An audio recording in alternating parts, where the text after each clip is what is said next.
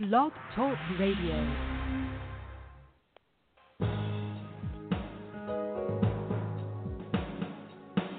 Welcome to the Neil Garfield Show, a presentation sponsored by www.livinglies.wordpress.com, GTC Honored, and The Garfield Firm, serving all 50 states with news and analysis of the latest bank scams against borrowers, homeowners, consumers, and investors, and providing legal representation throughout Florida. This program is for general information only. It is not a solicitation for services or legal representation and should never be used as a substitute for advice from a licensed professional. And now, here's world-renowned financial expert, attorney, and blogger, Neil Garfield.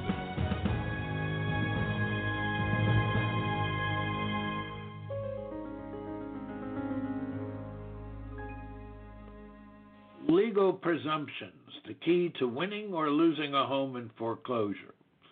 Hi, this is Neil Garfield, and this is Thursday, September 26th, 2019. Pardon my voice if it gets weak. I have walking pneumonia. That's really special. For years, I've been talking about and writing about gaps in the chain of title and gaps in the proof. Tonight I'm going to tell you how to reveal those gaps to the court.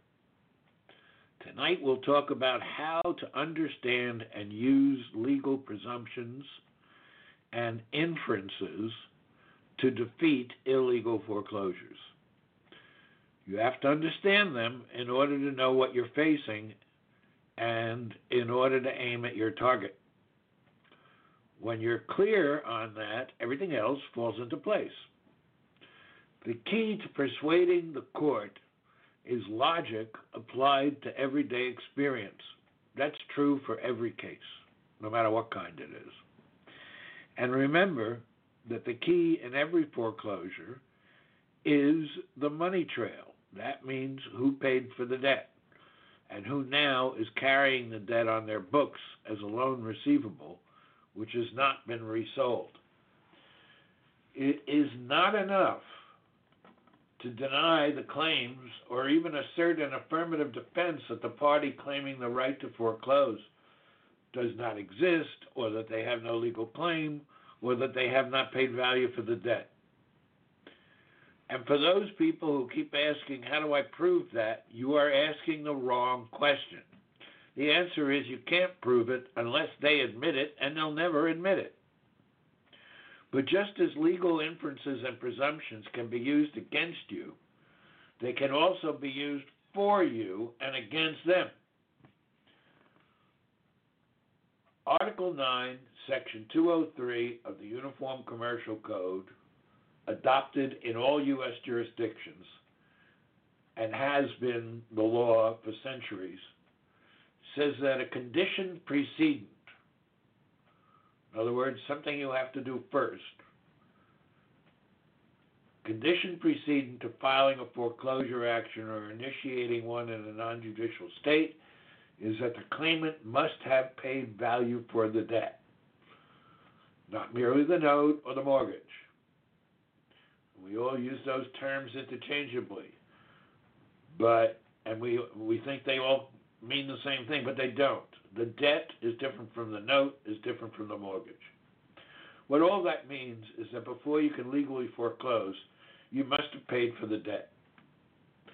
What you are up against is the very fact that this condition precedent exists gives rise to a legal presumption that the party seeking foreclosure would not have done so if they hadn't complied with the statute, which, as I said, exists in all jurisdictions. There are no exceptions. In most jurisdictions, the state keeps the same numbering scheme. So if you Google, for example, California or New York or Florida statute UCC 9-203, you will find that the statute says what I'm reporting here, plain and simple, no exceptions. It's a very simple statute, and there's no variance to it. So you might ask, well, how do we keep losing? Well, I'm going to show you how. All courts start with the legal presumption that the party seeking foreclosure has paid value for the debt, and that all the proof that is needed consists of when there was a default and what are the damages, and was the borrower given the required statutory notices. So walking into the courtroom, that's all that's on the judge's mind. He's presuming that the claimant has paid value for the debt, or else they wouldn't be in court. That presumption is based on logic. Why would they say that if it wasn't true? Why would they say they had the note if they didn't have it? In most cases, the claimant will actually produce, the lawyers for the claimant, whether it exists or not, will actually produce a document that they call the original note. Why would they have the note if they didn't pay for it? That's why possession of the note implies and raises the inference that the note is evidence of ownership of the debt by the party claiming to enforce it. And in some states, ownership of the note is sufficient to claim ownership of the mortgage, although there are a lot of differing opinions on whether that holds up to legal analysis. So the deck is stacked against you. Merely arguing against the legal presumptions on the basis that your opposition consists of evil actors is like spitting up wind. It lands right back in your face. But raising an inference that the claimant is not real, or that its claim isn't real, or most importantly, that the claimant did not comply with the single most important condition preceding to initiating foreclosure, payment of value for the debt. While there are various doctrines allowing for a promissory note without being the owner of the debt by reason of having paid for it, no such doctrine exists for enforcement of a mortgage or deed of trust. It does not exist. The way they get there is through the use of legal presumptions in which the court presumes that the statute, that there's been compliance with the statute. That reflects long-standing common law and now statutory requirement that only the owner of the debt can bring the foreclosure, and that the owner of the debt must be someone who has paid value for the debt, or else they won't be considered the legal owner of the debt. So you see in case decisions across all 50 states that a transfer of the mortgage without a transfer of the debt is a nullity. So any instrument of conveyance of the debt without a purchase of it is considered a nullity. The document exists, but the transaction doesn't. And so the document is a fabrication. Public policy contained in that state law in all jurisdictions makes it illegal for anyone to foreclose in the name of anyone who has not paid value for the debt. It is that simple. So if the facts come out or are inferred, and we'll get into that in a minute, then having the note is not enough. No court will knowingly approve of the use of a legal presumption when it knows that the actual facts are different from the presumed facts. But until they're convinced that the actual facts are or might be different than the presumed facts, they're going to apply the legal presumptions, and the deck will be stacked against you. So this is a program, as I explained the last time I was on, September 12th, that is intended to expand your awareness of procedural law, which is the basis for all judgments and orders entered by any court.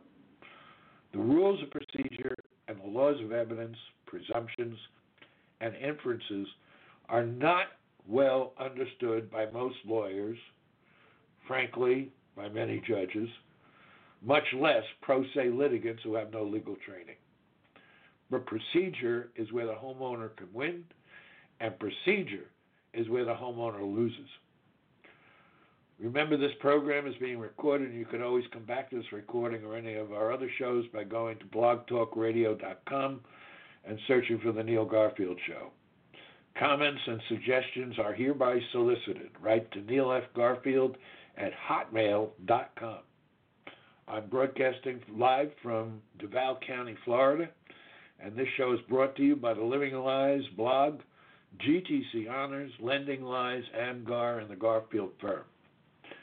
And this show is brought to you because of donations to the Living Lies blog from listeners like you, and I really want to thank all of you who have stepped up. This has been a major improvement in the last few months. Thanks to that uptick, I'm putting together several seminars, and you'll even find that the radio shows are better structured because I'm able to put more time into it. So neither the blog nor the radio shows are supported by anything other than donations. I'm not selling anything here. I'm giving hope to those who need it and those who deserve that hope. The seminars cannot occur unless we have substantial donations to offset the cost of creating and presentation of each seminar such that the cost can be brought within affordable range for homeowners and lawyers. So go to the blog, livinglies.me or livinglies.wordpress.com, and on the home page, just hit the donate button, pledge whatever you think you can afford. If this show is value for you, if our work on the blog and our radio shows without any other payment or other support has value to you, then please chip in. Please make a contribution to help us continue helping you and all consumers. It's not just me who's on this mission, it's you too. So let's start at the beginning. First, I have to cough. Okay. Foreclosure has only one purpose under law, and that's it. That purpose is to provide restitution to pay part or all of an unpaid debt. If it doesn't do that, then it isn't a foreclosure. It's something else, and calling it a foreclosure is illegal if it's not a proceeding brought to pay an unpaid debt. And it's not a proceeding brought to pay an unpaid debt if the claimant hasn't paid for the debt. Don't get lost in the weeds. Don't get lost in stacks of paper. Loans are about money. Mortgages are about money. Promissory notes are about money. And foreclosures are always about money. Apart from the paper documents you execute at closing, you still owe the debt if you receive the money. And the party you owe the money to is the party who produced the money for the loan. So even if you do not have the paperwork, you would still owe the money by law. And if there were a deficiency in the paperwork that a party wanted to correct, they would tell the court that they are the real party in interest, that they either loaned the money or that they paid for the debt. But that isn't what's happening. Lawyers are coming to court naming fictitious clients in many cases as the claimants in foreclosure, and they're winning in most cases. Mostly because most homeowners, around 96% of them in foreclosure, simply walk.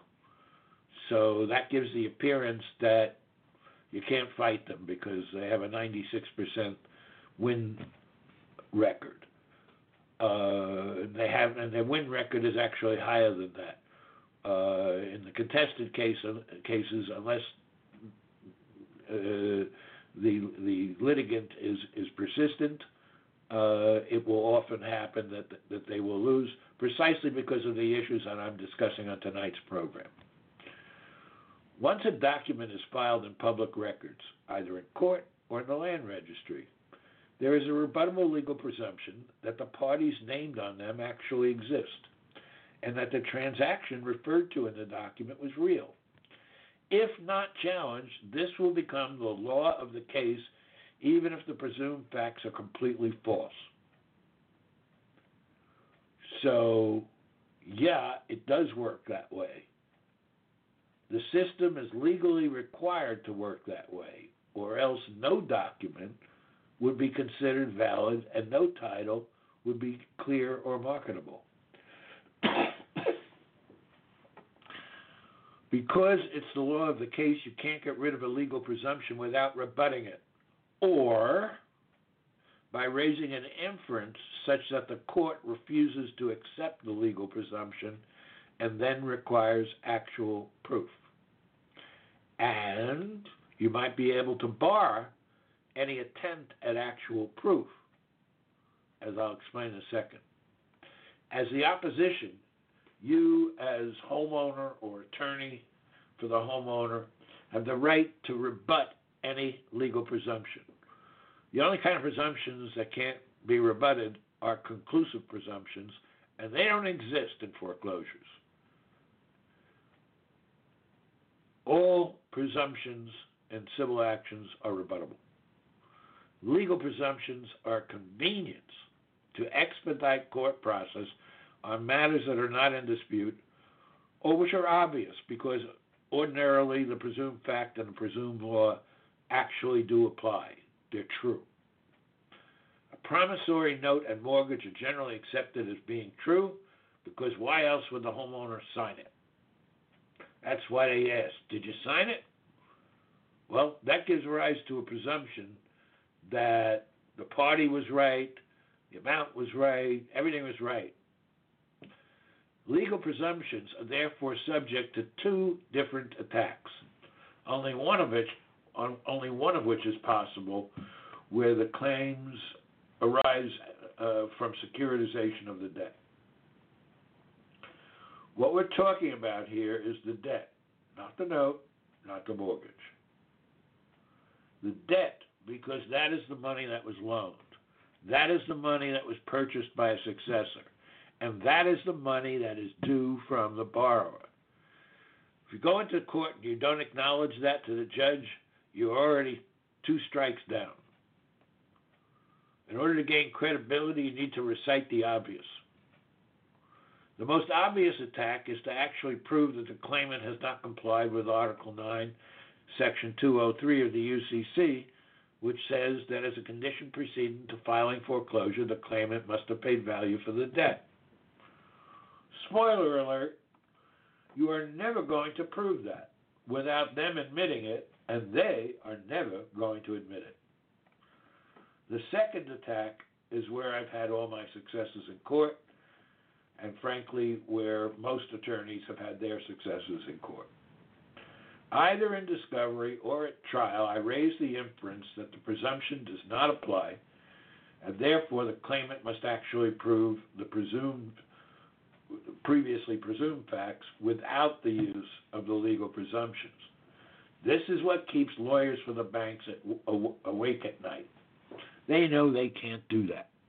They know without the legal presumptions, they have no case.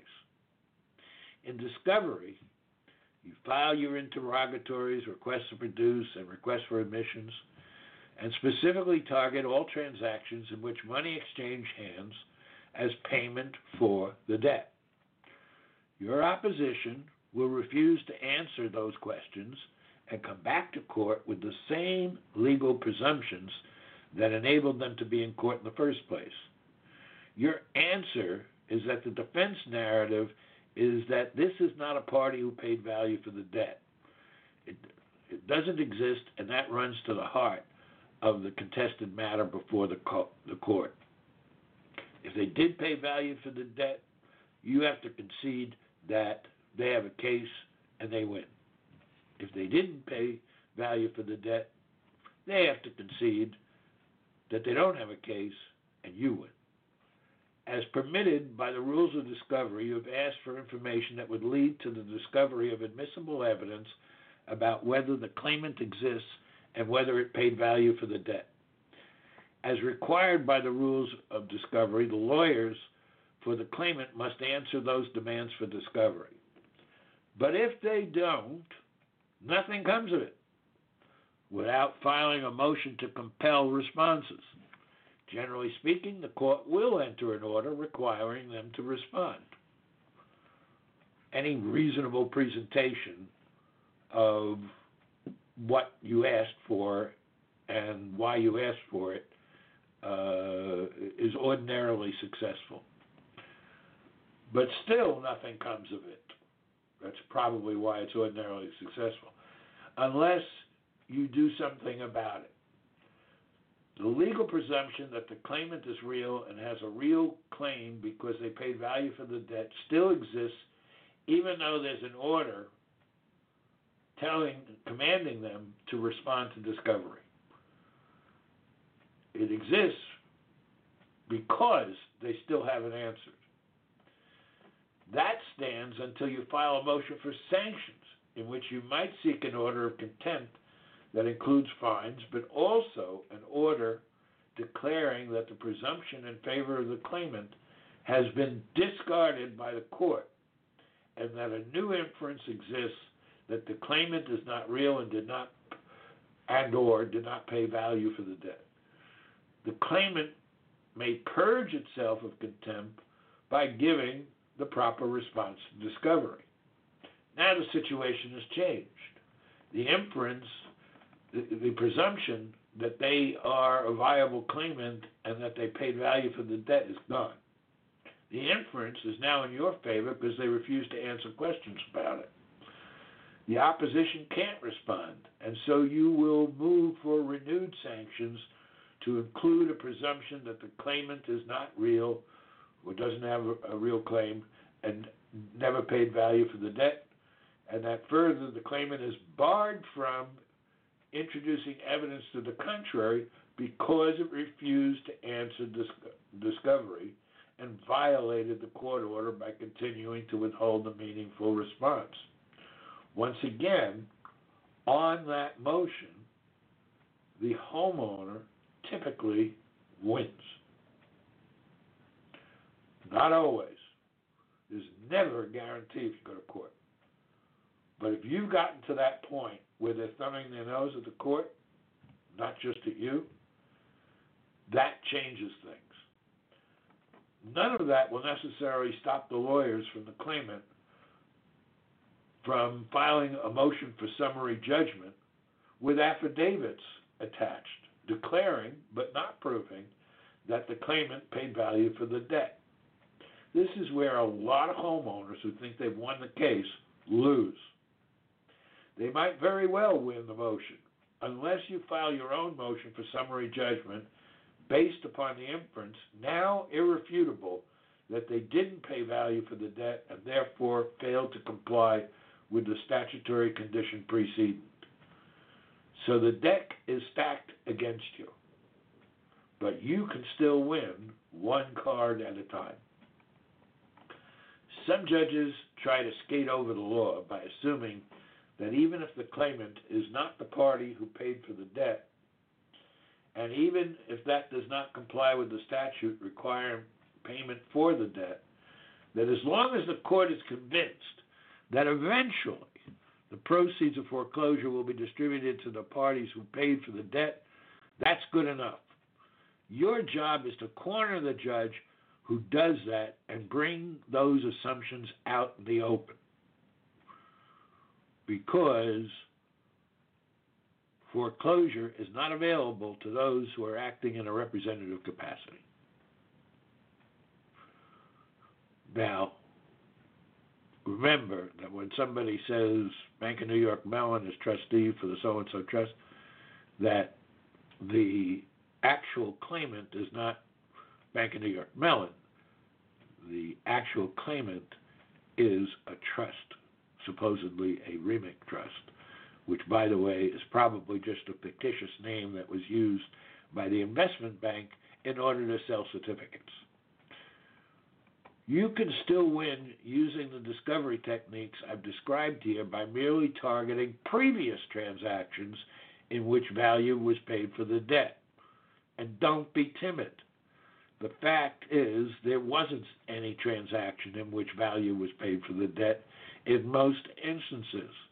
Therefore, there is nobody in the background, which a lot of judges think is automatically true, who would be the recipient of a distribution of proceeds in foreclosure.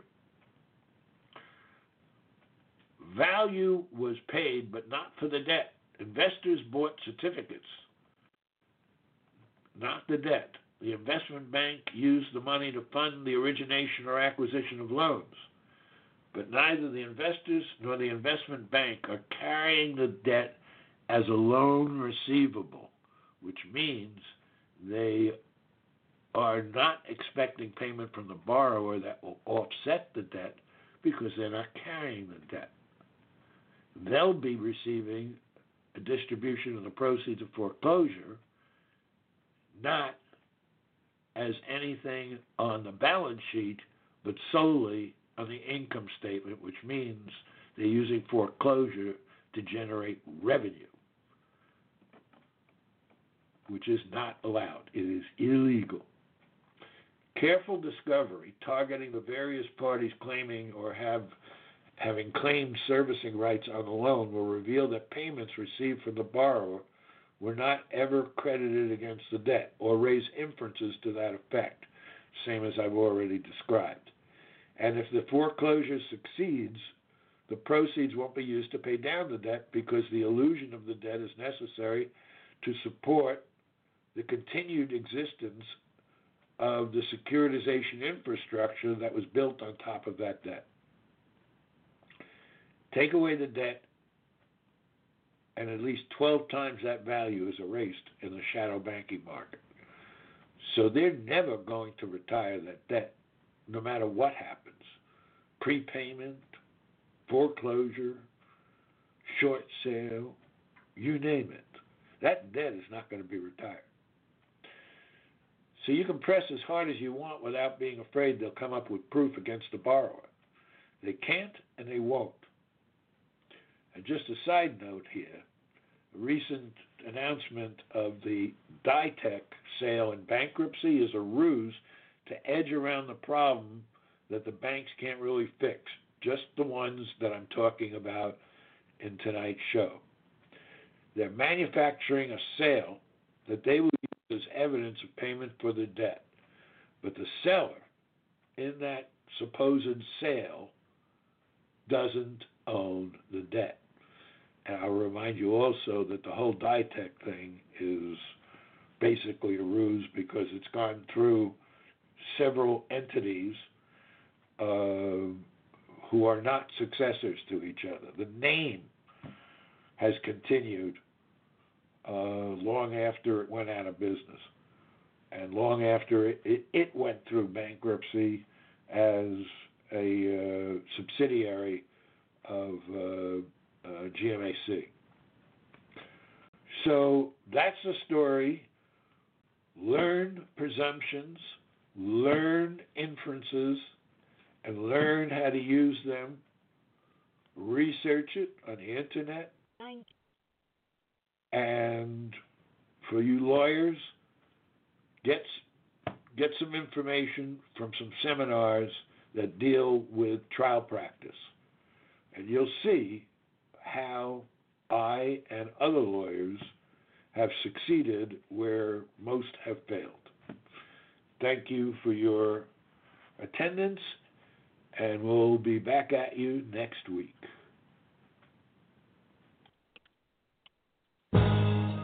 Thanks for listening to our broadcast. We hope that you tell your friends about us and let them know that there is hope and help in this financial crisis. Tune in every week to The Neil Garfield Show for free information and advice, and visit our blog daily at The Living Lies blog. We provide support services, the latest strategies, analysis, expert consultations, testimony, and declarations to use in your battle against the largest economic crime in human history. For information concerning Neil, the team at Living Lies, or the law firm, go to www.livinglies.wordpress.com or call 520-405-1688. The opinions expressed on this broadcast are those of the host and should not be attributed to any other person or entity.